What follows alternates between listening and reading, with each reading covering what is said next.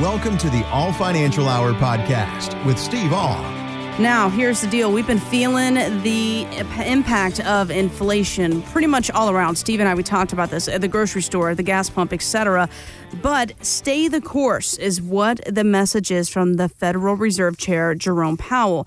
And that's what he said last week, dealing with the whole pandemic, recession, etc. So he's advising against raising interest rates to head off inflation as long as employment continues to move forward.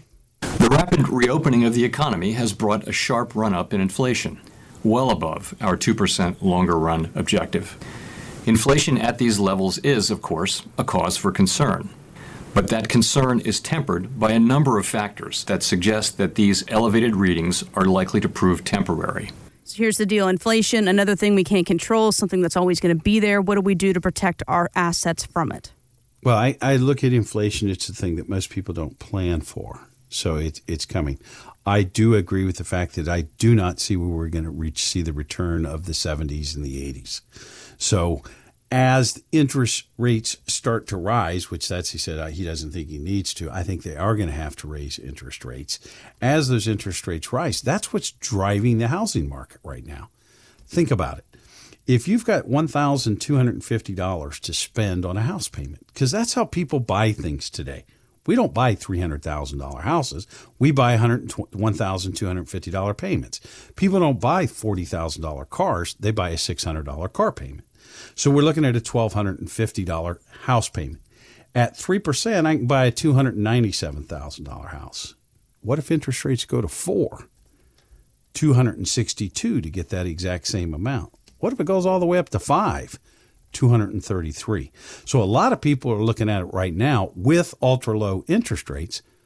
I can buy more house now than if I wait a year for the housing prices to come down. But the interest rates go up, I won't be able to buy as much house. Mm-hmm. And I think that's what's driving the craziness in the real estate market right now. I think these low interest rates, who do they help? Consumers, people buying homes and cars. I don't believe this idea that we can't buy houses at 3 and 5%. I still remember paying almost 10 to 11 for my first house. My first car payment was 13 to 14%. So yes, we can do that. Yes, would it drive the prices of those things down? But I do believe we're going to have. But who does it hurt? Savers. Remember when a money market paid 2 to 3%? Yeah. What about a CD? Right.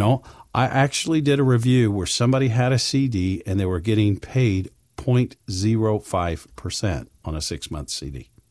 Wow. That's just absurd. So those are the things that we do. I think when those interest rates go back up a little bit, it gives more opportunities for different types of investments for those of us that are at or near retirement. So, yeah, I think it's temporary.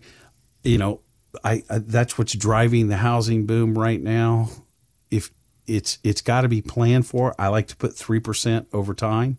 If you're not sure about that and you want to see what a 4% inflation would do to your retirement plan, let us put a package together for you. I can take my assumption of 3%, make it 4, and see how much longer or shorter that your money is going to last for you, or how much more it's going to take for you to do what you're going to do. Because inflation is the thing that most people don't plan for. So give us a call. We'll look at it. If you have a target date fund, the year ends in either a 0 or a 5. And an Iowa State University study claims most people have a psychological bias that causes them to choose a fund that with the year ending in 0. And because of that, some of them are choosing a fund that matures before their actual retirement. Researchers claim those people have lower returns because they were underinvested in stocks. So, Steve, what do you think about this? Should we choose a fund that matures a few years sooner than our expected retirement date, or a few years later? Does it really matter? What do you think?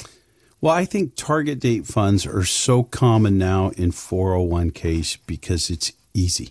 People will participate in it because they don't have to think, am I going to go large caps, small caps, internationals? They don't have to think. They just put it in a fund and they said, I'm going to retire in 2030, and that's where they put the fund at.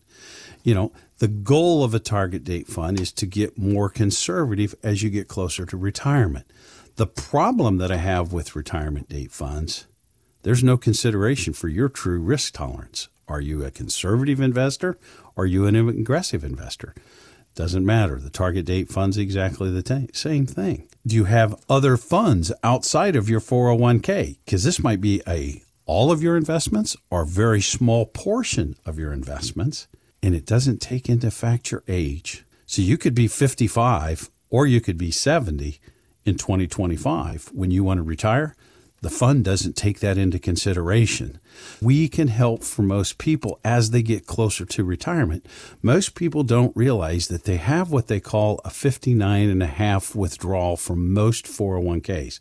They call it an in-service withdrawal, where you can actually move the funds out of your 401k plan into an IRA, which is not a taxed event. You'll have many more investment options, possibly lower cost, and then we could build a plan that meets your personal needs versus just a group of people, no matter age, risk reward. They're all going to retire in the same years. We're going to put them in the same thing. I don't think that's the best way to plan for your retirement. If you're over 59.5 and have money in your 401k, let's talk about how you could possibly move those assets out of your 401k and have many more options to invest in that are geared for you, not just a big group of people. Thanks for listening to the All Financial Hour podcast. Catch the full show Saturday at 7 a.m. on the Voice of St. Louis, KMOX. Steve All is an investment advisor representative of Retirement Wealth Advisors, Inc., an SEC-registered investment advisor. The All Financial Group, Retirement Wealth Advisors, and the All Financial Hour podcast are not affiliated. Exposure to ideas and financial vehicles discussed should not be considered investment advice or recommendation to buy or sell any financial vehicle. This information should not be considered tax or legal advice. Individuals should consult with a professional specializing in the fields of tax, legal, accounting, or investments regarding the applicability of this information for their situation. Past performance is not a guarantee of future results. Investments will fluctuate and when redeemed may be worth more or less than when originally invested. Insurance license in the state of Missouri. Insurance license number 8039738.